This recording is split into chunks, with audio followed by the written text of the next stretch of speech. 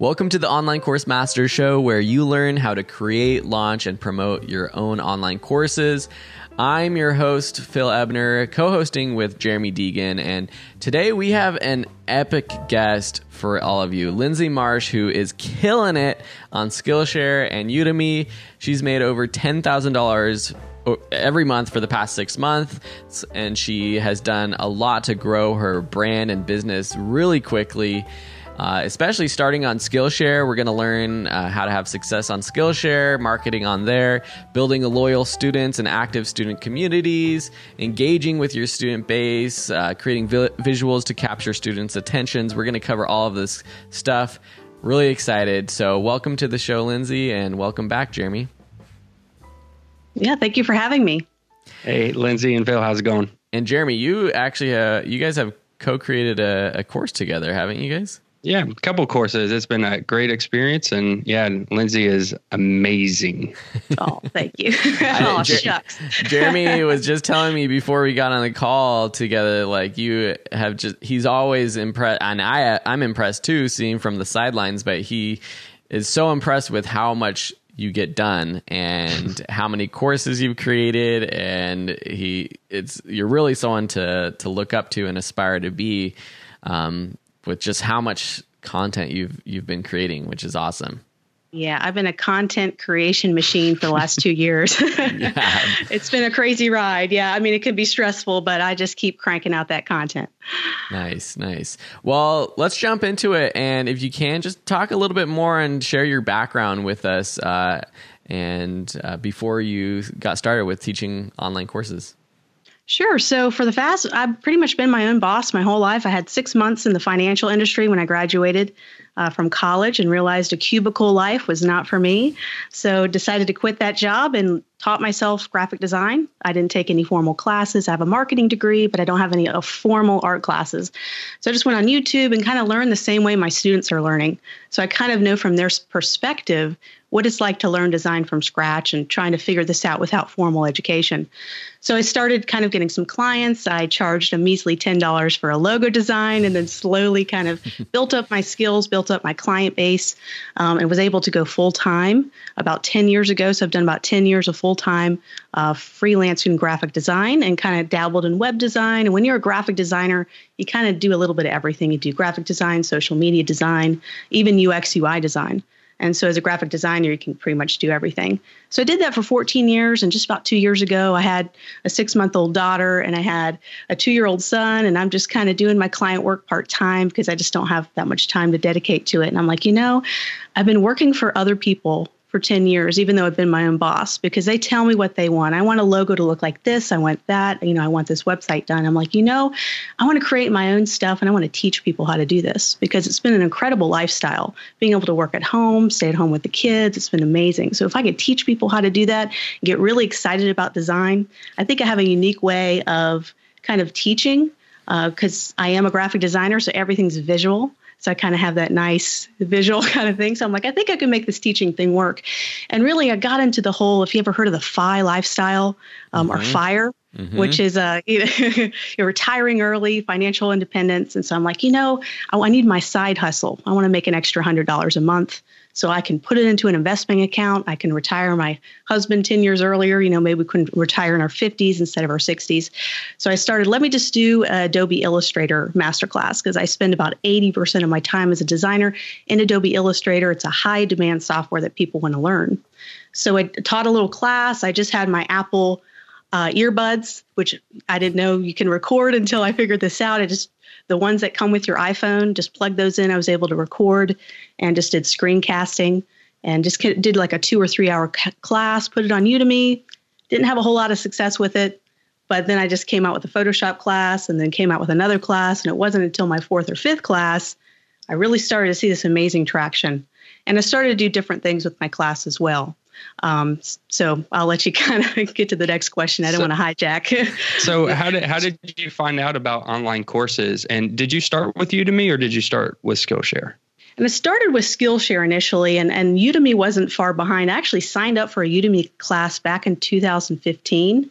I signed up to teach, and it took me 18 months to finally get it online. But I had the idea years ago. I got it from this whole trying to figure out financial independence, trying to make just a little extra side money. That's kind of how I got into teaching, was just kind of hearing out it on blogs and other people saying, hey, this is a way to make a little extra side income. So it started that way, which is a little different than how most people get started in teaching.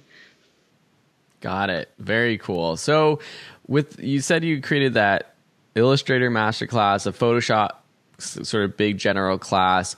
What was it like or how did you make your first money on Udemy? Did you just put the courses out there, or did you have any other sort of brand or audience that you could actually promote these courses to when you launched them? I had zero audience when I first started. So that's why the first class I put on there was like, why aren't I making any sales? Well, I didn't have any following. So duh. But I got a few leads. I switched it to free for probably 2 months. And then I switched it back to paid. And all of a sudden, I'm ranked really high because the reviews were high. And I didn't get the first class I actually don't even have on Udemy anymore because I've since retired it. But I think what's helped is, having this continually putting out content, and you kind of get the snowball effect where you get a few followers from the first class and then they take your second one and then you get a few new ones. I've had to offer a lot of free coupons in my day to kind of build up that audience. But really it wasn't until the fifth class. So it was the graphic design masterclass. And this is when I wanted to teach a big class. Instead of just a 3-hour focal class, I did a 12-hour masterclass. So it has theory, practical projects, all these different things. And that was kind of that point, that inflection point where revenues really started to go up because it started to really kind of rank high when you search for graphic design. Mm-hmm. And that's kind of been my flagship class and my biggest moneymaker probably this entire time. Nothing beats it. And I still can't beat it with new classes. So there's something about the way I crafted that class, and the way I do class is a little bit different. I decide and Jeremy, you know all about this because we did that graphic design theory class and about killed you and about killed me. But kind of my idea is, what if the entire class can be just like the intro? The intro is polished. It's got visuals. It has music. It's exciting. What if the entire class was crafted that way? Mm. And when it comes to editing, it kills you. But I think students have really got excited about learning graphic design theory through this type of teaching method. There's no PowerPoints. There's no talking heads. It's all showing visuals. I have animations that put together layouts, just trying to think of really creative ways to do it. And I think that's what people started to kind of gravitate toward. Masterclass. We've seen a lot of success in that class that we did together, that graphic design class, because it's just so engaging, and it's like watching a Science Channel show. It's just constantly moving and taking people. But it was very hard. It was very time consuming. We were pulling our hair out trying to get through that. I was so stressed during those months. I was so excited when it was over. We weren't sure how well it was going to do. Looking back now, we're like, well, we're glad we did it because that class has gone on to do very well. But for the person who might just be starting out creating their first online course, would you recommend maybe taking a little more time and putting a little more production into the course? Or would you maybe recommend just doing something not so production intensive and just getting it out there?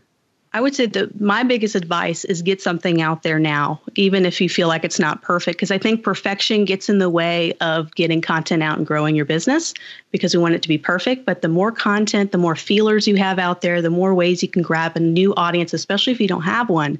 Mm-hmm. Just do it. Don't feel like it has to be perfect. You're learning. Even if you don't make a lot of money from your first course, it's a huge learning experience. You'll be able to get reviews to then make the second class even better. And then you just continue to make the third class and the fourth class. I've kind of climbed up this mountain by just continually putting out classes and content and trying and really finding out what my audience wants through that. So it's kind of testing the audience. And the only way I could do that is by just getting it out there. So I wouldn't be afraid to be perfect, that the production value has to be great. You'll get there eventually.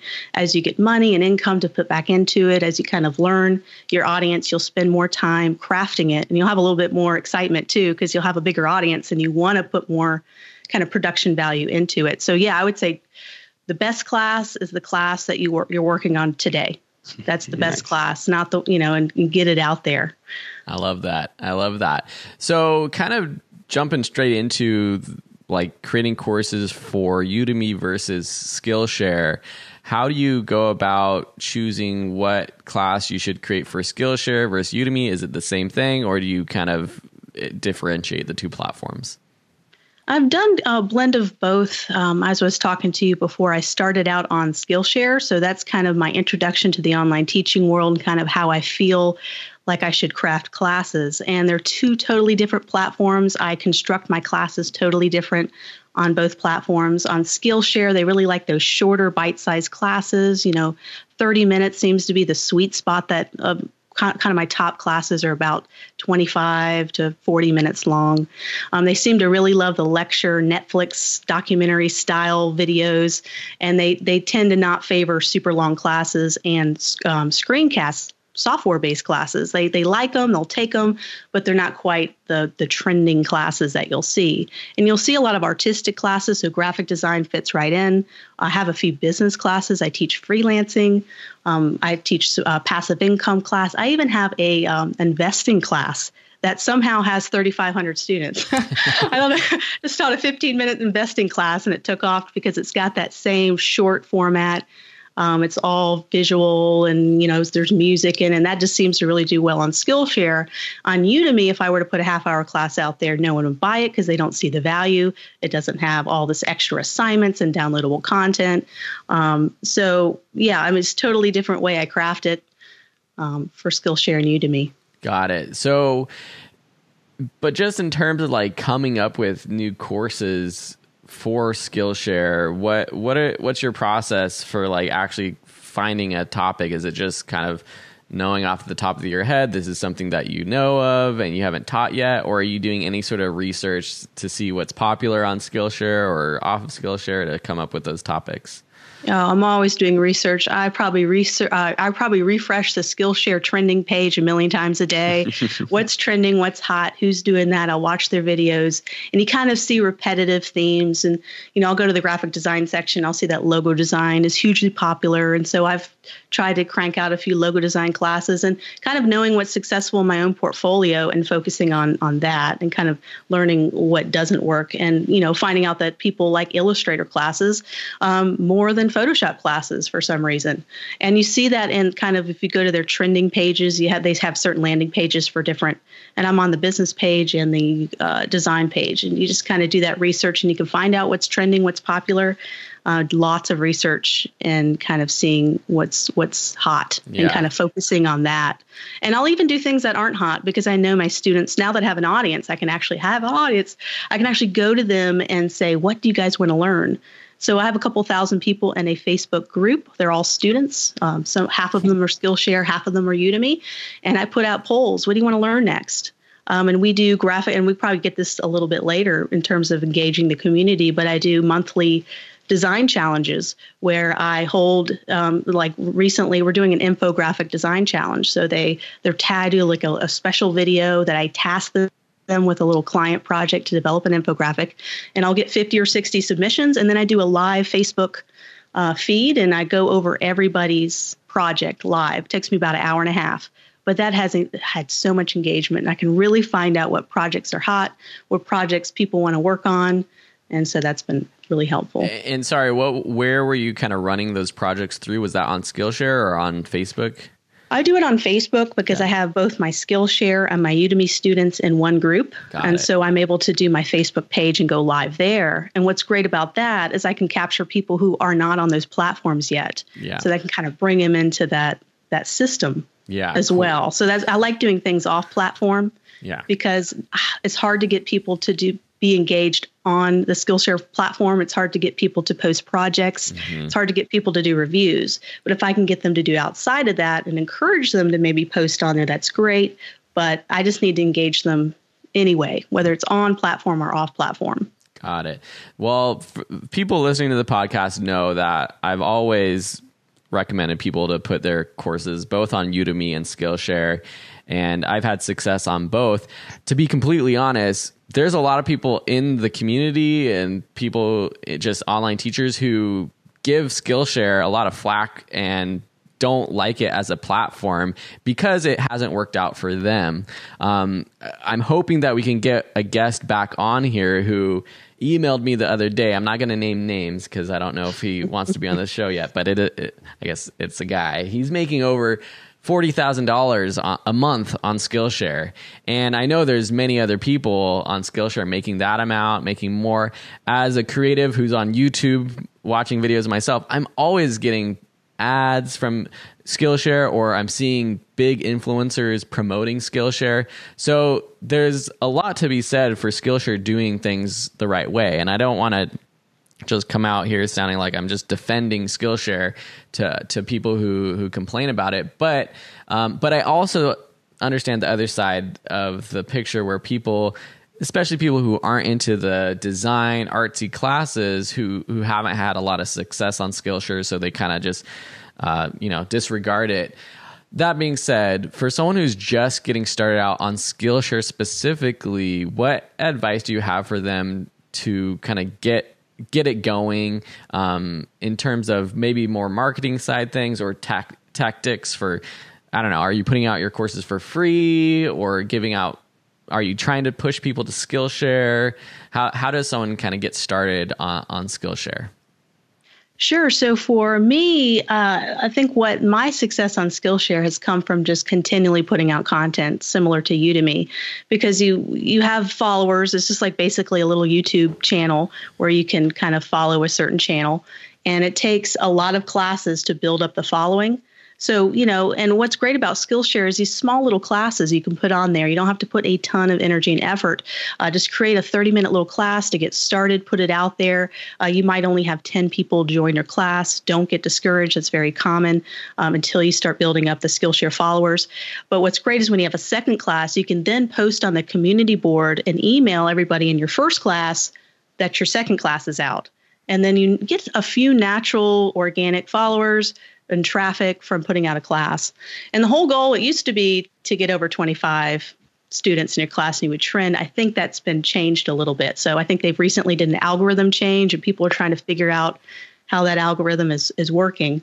But then you can release a third class and then it kind of continue that flow in terms of building an audience. And it took me, almost 2 years to just get 7,500 followers. Mm-hmm. And so it just takes that time. But see, what's great is now when I release a class, I have 50 classes, people, I can email them. There's a little checkbox. So you can check when you say email to all students in that particular class. And you click that box and you can send it to them. And you can also post to all followers, because not all followers are students, but not all students are followers. Mm-hmm. So kind of making sure you kind of send it out to students and followers.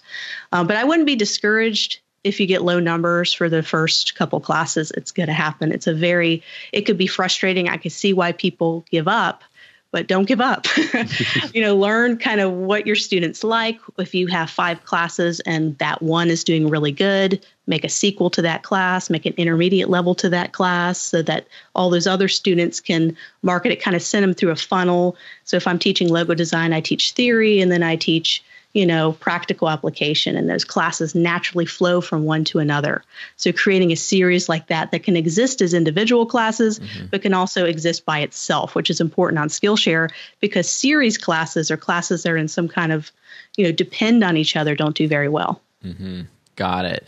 I think that's something that a lot of people don't do even is, and I haven't done myself enough of, is actually promoting and using the tools on Skillshare to promote any new courses, like sending emails to your students when you launch a new course. It's just like on Udemy sending a promotional announcement basically. But that's something that people, I guess, aren't that aware of. So I think that's really cool, just to take advantage of the tools on Skillshare. Is there anything else? I mean, I see on your website you've got links to people to your Skillshare classes on your website. Are you also pushing people to Skillshare on YouTube or any other place you're promoting, or are you sending people to Udemy? This episode and all of our episodes are sponsored by the Online Course Masters Academy, the one and only place you need to become an online course master yourself. With over 24 courses that tackle every aspect of running a successful online course business, a private community of students like you, and bonuses like live office hours and webinar trainings, we've built the Online Course Masters Academy for anyone creating their very first online course and for anyone more advanced looking to increase their business and brand. Visit onlinecoursemasters.com/academy to join today. Mostly, I'm kind of doing a bit of both because I find that students either have a subscription service because they have a lot of the Udemy access to Udemy classes that are on Skillshare. They either kind of have one or the other. Mm-hmm. So they're either going to be kind of in the Udemy system and buying one-off courses, or they're going to be in the subscription and they're not going to be buying one-off courses. Mm-hmm. So they're kind of this divided audience. So when I release a class, I'm now doing simultaneous releases. So I'll release, let's say, a graphic design class on Udemy. I'll also launch it on Skillshare the same day. So when I send it out on my Facebook page and to the student, I think the biggest place I advertise that's the most effective and converts the best is my Facebook student group. Mm-hmm. They've already taken the class. They're already bought into the system. They want to take another class. They enjoyed my classes. So I'll send it out there, but I'll send out both links and they get to choose. So they can do, here's my Skillshare, here's my Udemy. You decide which direction you want to go in. So if you already have a subscription, you don't have to pay anything extra, which is kind of the benefit to Skillshare. But with Udemy, I tend to make a little bit more money on volume because mm-hmm. Udemy is a much bigger marketplace. Mm-hmm. I was going to ask you, if I'm a new student and maybe I have a small following, it's not a giant following or email list, and maybe I'm a graphic designer, some topic that would work good in Skillshare and on Udemy at the same time. Which would you recommend for someone starting out? Should they do Skillshare starting out? Should they do Udemy? Should they self-host? Should they put them everywhere? What would you recommend for that person starting out? They can't decide which platform to go to. I would. Skillshare is a lot easier to kind of handle. The class sizes are smaller and do better at the smaller sizes. You don't have to quite have as much downloadable content and all this extra content. So it's a little more approachable, I think, on Skillshare. But I would very shortly after establishing maybe a one or two classes on there to look at Udemy, because that's kind of where you can really scale in terms of income. You just have a much bigger audience, but you have to have much longer classes to succeed. You could still have a 2-hour class and it's amazing and it could sell very well on Udemy, but I tend to find 10-hour, 8-hour courses do so much better on Udemy. And so that's a lot to take on as someone who's just trying to put their feelers out and make a little side income or find out if teaching's for them. It can be a little intimidating to do a 10-hour masterclass, and you're still figuring out how to record audio and video and graphics and editing, and doing that on a much smaller scale on Skillshare might be a little more approachable. But I definitely think you should get started on both as soon as you can, because they can both be moneymakers if you craft your classes in the way it will succeed on that platform. Nice. And can you just, if you can, kind of break down on Skillshare, like you just started a couple years ago, it sounds like. About 2 years ago in the summer. Yeah, the summer will be 2 years. That's incredible. I remember I had a 6-month-old. 6-month-old. I'm sitting here recording classes, and they were at home with me, and I'm like, this is hard. This is hard. Yeah, no, totally. So 2 years to basically build up, it seems like a fairly regular income of over $10,000. How much are you making on Skillshare versus Udemy at this point? It depends. I mean, Udemy is up and down depending on sales. You have the big Black Friday sale. Mm-hmm. There's January.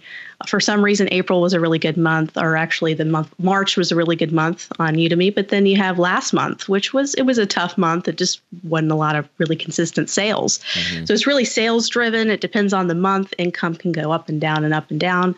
It rarely goes up twice and rarely goes down twice. It seems to it has to go up and then go down. This is how Udemy works. And then Skillshare is just kind of this hockey stick. Not quite a hockey stick, but this kind of very slow growth curve, very consistent. But it's not shooting to the moon, but it's been just kind of a little bit each month. It doesn't backtrack as much as Udemy does in terms of income. So it's more consistent, but it's not as much as Udemy. So I'd say maybe a 60-40 split most months. 60% is Udemy, and Skillshare will be about 40%.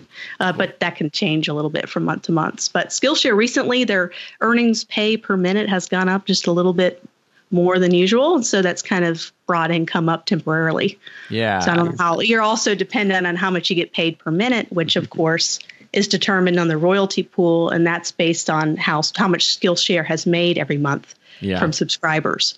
So that's all dependent on that. So I'm kind of at the mercy of all these unknown things. And that's why I'm looking to be on my own platform by the end of the summer, to add a third backup revenue stream, just in case something happens with these two platforms. I could protect my income. I could protect my assets, which are my videos.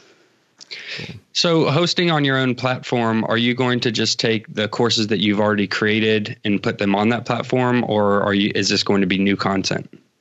It's going to be a mix of both, but I have so much about 70 hours of specific graphic design content. I thought about starting in a graphic design boot camp or academy where I craft basically a 40-hour course, and it'll basically supplement like a 2-year kind of degree. Everything they would learn there, they would learn in my 40-hour class. And I would charge a significant amount, or not a significant amount, but kind of an entry-level price, and then have another tier where I provide one-on-one coaching. I've had a lot of demand for people, hey, can you do a phone call, a Skype? I just want to talk to you about career advice and things like that. Kind of have two tiers where I have kind of this one-on-one coaching package they can add to it. And then if not, they could just take the whole 40-hour large course, which on Udemy, I only have a 10-hour, was probably the longest I have. So this would just be everything calm. And I would just craft it where I would just try to take the best of everything I have and put it in there and leave out anything I feel like is kind of average content, and then add new stuff to that. So that's going to definitely be that's going to be a 6-month endeavor to get all that perfect to launch it. But I'm excited about being able to use Facebook ads because I've learned a lot about Facebook ads and trying to get people to convert that way, which is totally different than kind of what I'm having to do right now, which is just working with organic traffic and followers. So let's talk about your followers and your audience. It sounds like when you started out, you didn't have much of an audience. And I know from knowing you that through your Facebook group and different means, you're building up your followers. But what does your audience look like? What platforms are you using to grow an audience? How are you doing that? And tell us a little bit about like your email list, YouTube channel, and those things. Sure. Well, right now, YouTube is just kind of a place where I put promo videos, but I'll put little teasers on there. I've been uploading my live Facebook project reviews that I do with students. I put those up there. I haven't gained a ton of traction on YouTube. I only have about 2,200 subscribers. It's not huge compared to a lot of other people that are, close to me in revenue. It's not big. And Facebook page is growing, but, I only have, 1,000 followers on there. But my student page, between the 3 or 4 groups I have, about 5,000 students. And these aren't just followers. I mean, these are just not YouTube followers. These are actual students. They paid for a class. They've subscribed to Skillshare and they're taking classes. So the value of those 5,000 people could be 200,000 YouTube followers. So just kind of getting those high value followers there and capturing them there by giving them free content, posting helpful advice. Every project they post on the Facebook group, I have a couple of them. I try to give personal feedback on everyone who posts a project. And that takes about an hour a day, but it really just, they come back, they give me reviews. There's a lot of ways in which that is a beneficial relationship that I put a little time to help them out. They help me out. It's kind of, and I enjoy helping them out. So that kind of also helps. Just putting a little time into kind of building those student relationships. And there's probably 40 students in there I feel like I really know well, which is incredible. And they're like ambassadors for me. So they go out and say, Lindsay Marsh's classes are awesome. I'm like, great, free marketing. I'm just not big on the YouTube. My Instagram is pathetic. I have 450 followers on Instagram. I've been trying to post something every day. I did the whole 36 days of Adobe where you put a letter each day. That was awesome, by the way. Yeah. I watched them. I didn't comment, but I watched every one of them. Yeah, I love it. And I stopped at O. I was like, I'm tired. So I might do a couple more letters, but that's a lot. 26 letters is a lot. But that grew a little bit of audience. But it's just, I'm not into the whole, I'm going to follow you, you follow me back. I'm going to post see my wall or see my Instagram account. Check me out. I just don't do that stuff. I don't have time for that. It seems like it's like a case study that I have found myself that for some people, social media works at growing an audience, but for some people it doesn't. And it's at the end of the day, it doesn't matter because you can grow a business without social media, actually. And while it would be great, and there's no real reason from what I've seen, there's no reason why like your YouTube channel hasn't blown up because you're posting good stuff and the quality of your videos is great, or your Instagram page. There's no reason. It's hard to find a specific reason. So it makes me question, like, yeah, should I or should you be spending so much time doing those things for Instagram, where if you put that time into just making more courses or maybe just focusing on one platform or just focusing on doing more projects with your Facebook communities, that's probably for you at the end of the day what's going to have the best return on your investment. And speaking of all this, I mean, give us some tips and advice for like how are you creating so much content with your time? I mean, it sounds like so you probably have like a 2-year-old and a 4-year-old now. Yeah.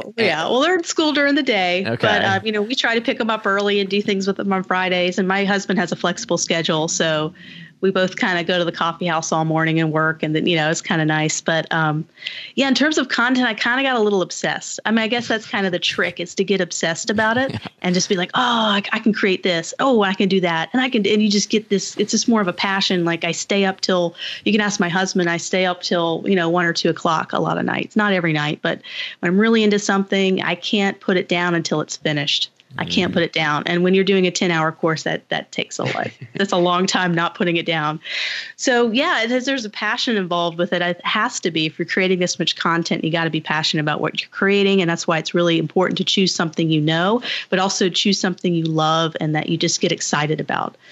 So I get excited about typography. I'm such a design nerd. So when I'm doing something on typography and I'm in the shower, I'm like, oh, I can teach it this way and I can teach sans serif, all this stuff. And I find visual ways to put that together. And then you can't go to sleep. I'm not going to go to sleep until I get that recorded.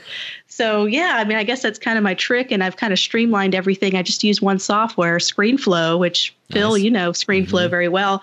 I just do everything there and I don't do talking heads.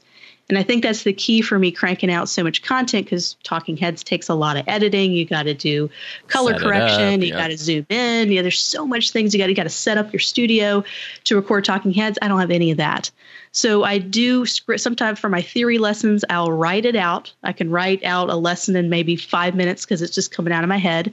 A lot of times I'll do speech dictation, so I don't have to write it out. I'll just talk and then go back and correct it. And then I'll record it, and then I just start adding in the visuals. And sometimes I'm grabbing visuals from other classes, or I'll do a little side project I did. I can grab that visual. Just kind of doing this so many times, you just kind of click it all together quickly, and you just kind of crank it out. And only having one software to use kind of really helps out with that. Those are some good tips. What dictation software are you using? Oh, just the one that comes on the Mac. Nothing complicated. Nice. Just when you see the little, just on the type or on Word, or you could do it on the what is it called, Notes, or do it on my phone. Yeah. You just get on your phone and just do the speech dictate on your notes and crank it out, and then you email it to yourself, and then you can record it, paragraph by paragraph, and then you're done. You can get a whole lesson done in 10 minutes. Very cool. I mean, it doesn't sound like you're like binge watching Game of Thrones or anything lately. I am actually, and I'm really anticipating the next episode. I'm so excited. I can't believe last episode, but I'm not going to give away any spoilers. I'll get my head cut off. But I definitely do my Netflix at night, but maybe every other night. Hey, for all of our listeners out there, these are two of the hardest working people that I've ever met. Phil and Lindsay just put out so much content, and I'm always blown away by all the stuff they're doing.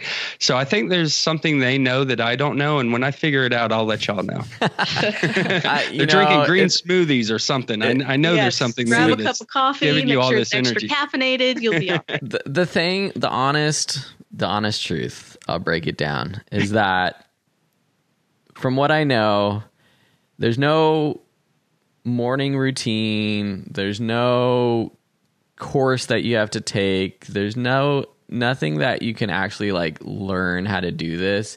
It's what Lindsay said, and it's just that passion for getting something out there, for creating something that I think most successful online course creators have. Anyone who's successful about anything has, is just we have that passion for getting it out there, and then we just do it, and we just find the time to do it.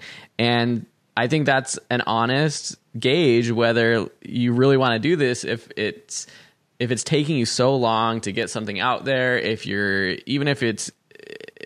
trying to be too perfect about something, if you're so passionate about doing something, you're just going to get it done. And so I know some people, their schedules are different. It's going to be harder to find time to do it.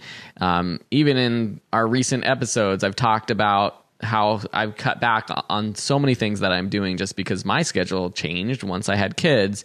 But with the projects that I am still doing, I still just make that time or figure out a way to do it. I figure out a way to outsource it. I figure out a way to simplify the process. I love what you said about how, for you, just not doing the talking head video, while that's something that I've recommended for many people to boost the quality, to create more engagement with your followers, it's not necessary for everyone. And by cutting that out, it's allowed you to create more content. So I guess that's just a little truth to I don't believe there's like necessarily a secret that we can share here on the podcast that's going to allow everyone to be more productive, unfortunately.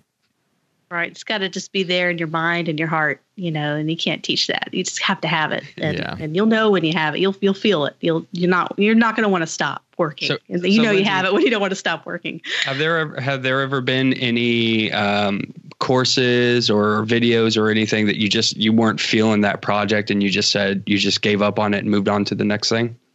I've always been pretty stubborn, and I went ahead and finished it. I was like, I'm not going to waste. I just, spent 3 hours. I'm not going to waste my 3 hours. I'm going to use this content somehow. Yeah. And a lot of times there'll be projects. Maybe I do a graphic project to show, but then I end up scrapping it, but I'll still use it as an example in another class. So I have this library of kind of projects that I didn't like, or I didn't quite like the visual look at that. I can still grab that and use it to show as examples. Since, I don't do a talking head, I have a lot of visuals I have to show to people constantly. So I'm always looking for ways to incorporate projects like the type project, where I did a letter a day. I'll probably use that in a typography class in the future. That's cool. And show all 26 letters as a complete set. Even though they didn't really give me a lot of Instagram followers, I'm still going to be used all the time. I put a lot of time in those letters. Yeah, I'm still going to be able to use that as an asset in a course and have them fly in a really cool way. And it looks like I spent hundreds of hours on it, but I didn't. You need to finish. I just killed a spider that was coming down from my boom mic. I'd be out the door. I don't do spiders. I had to do that with my bare hands. But yeah, keeping rolling with it. So as a graphic designer, though, are you using any sort of templates for your videos or your designs, or any tools that you can recommend for people just to be able to like create the content faster? Sure. I use Pexels.com for a lot of stock photography. And since I'm a designer, I can really kind of combine that to my own little amalgam graphic. And what I've done recently is I'll take stock footage from like Pixabay and all those kind of free video resources where it's Creative Commons License 0, which means you don't have to give credit. You could just use it however you'd like. I've been putting that into my kind of intros and doing color grading. And there's something called false color, which I'm sure, Phil, you know about that. It's kind of like almost adds like a duotone effect. So just kind of adding these funky colors to make it my own kind of graphic. Doesn't look like stock photography anymore. Doesn't look like stock. It looks like a video I created and filmed.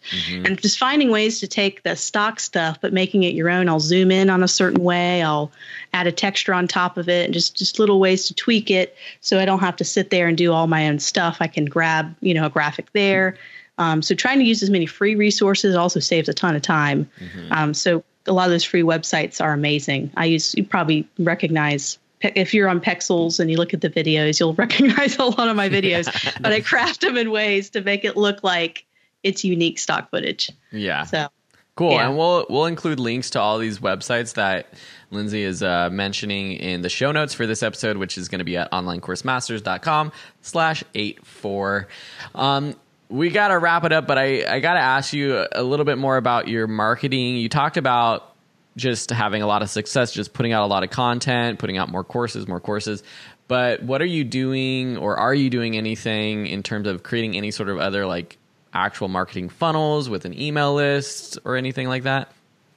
I have an email list collecting, but I'm not promoting it very much. It's on my website. Join the newsletter or something. But I think I've collected a few people in there. But in terms of actively doing the email stuff, I'm kind of depending on the platforms right now. So Skillshare and Udemy to kind of be my email platform of choice, because that's kind of where I'm at.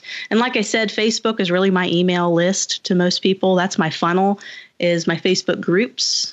And that's kind of been my biggest success in terms of marketing. So I've really just focused on that and giving them, since it's a private group and they have to be a student to join, just giving them content that other people aren't.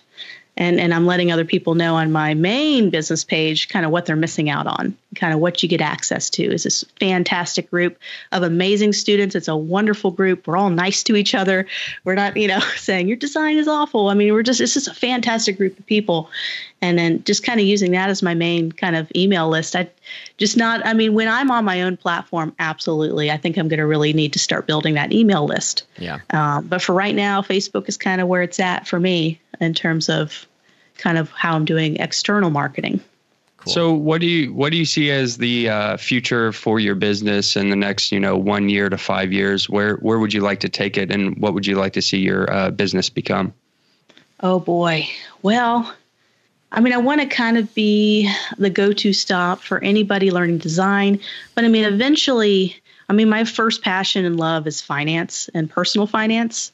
I would love to be able to kind of move into a whole different industry and teach personal finance. That would kind of be a dream of mine. So that could be a whole nother industry I go into in terms of creating content to help people budget, to help people get out of debt, all those things. I would love to kind of build a personal brand around that, write books, and still do design, because design is what I've done my entire career. And I enjoy design and kind of doing that as long as it's working. So kind of expanding into different industries and kind of seeing what's new. And I think if I stayed in design for 10 years, I'd be afraid of burnout like anybody would. But if I shifted industries and maybe did a little bit of both and just kind of see where it went, I'd love to do that. Very cool. I'm glad you mentioned the personal finance stuff, and it's something I'm like super passionate about myself. Yeah. And it's it's like, out of anything, it's the blogs, the podcasts that I listen to the most are personal finance. I am a huge Mr. Money Mustache fan. Yeah, MMM. Yeah, good face punch right now. Yeah, it's something we don't actually talk about enough in this podcast or at all. I know it's not directly, what maybe some of our listeners want to hear about, but I think it's also important to not only be smart about growing a business, but know how to, invest and save, and especially being someone who's a freelancer or an entrepreneur, it's important to be smart with your money. So I got a question just for you. Just what is your kind of like overall game plan with your finances?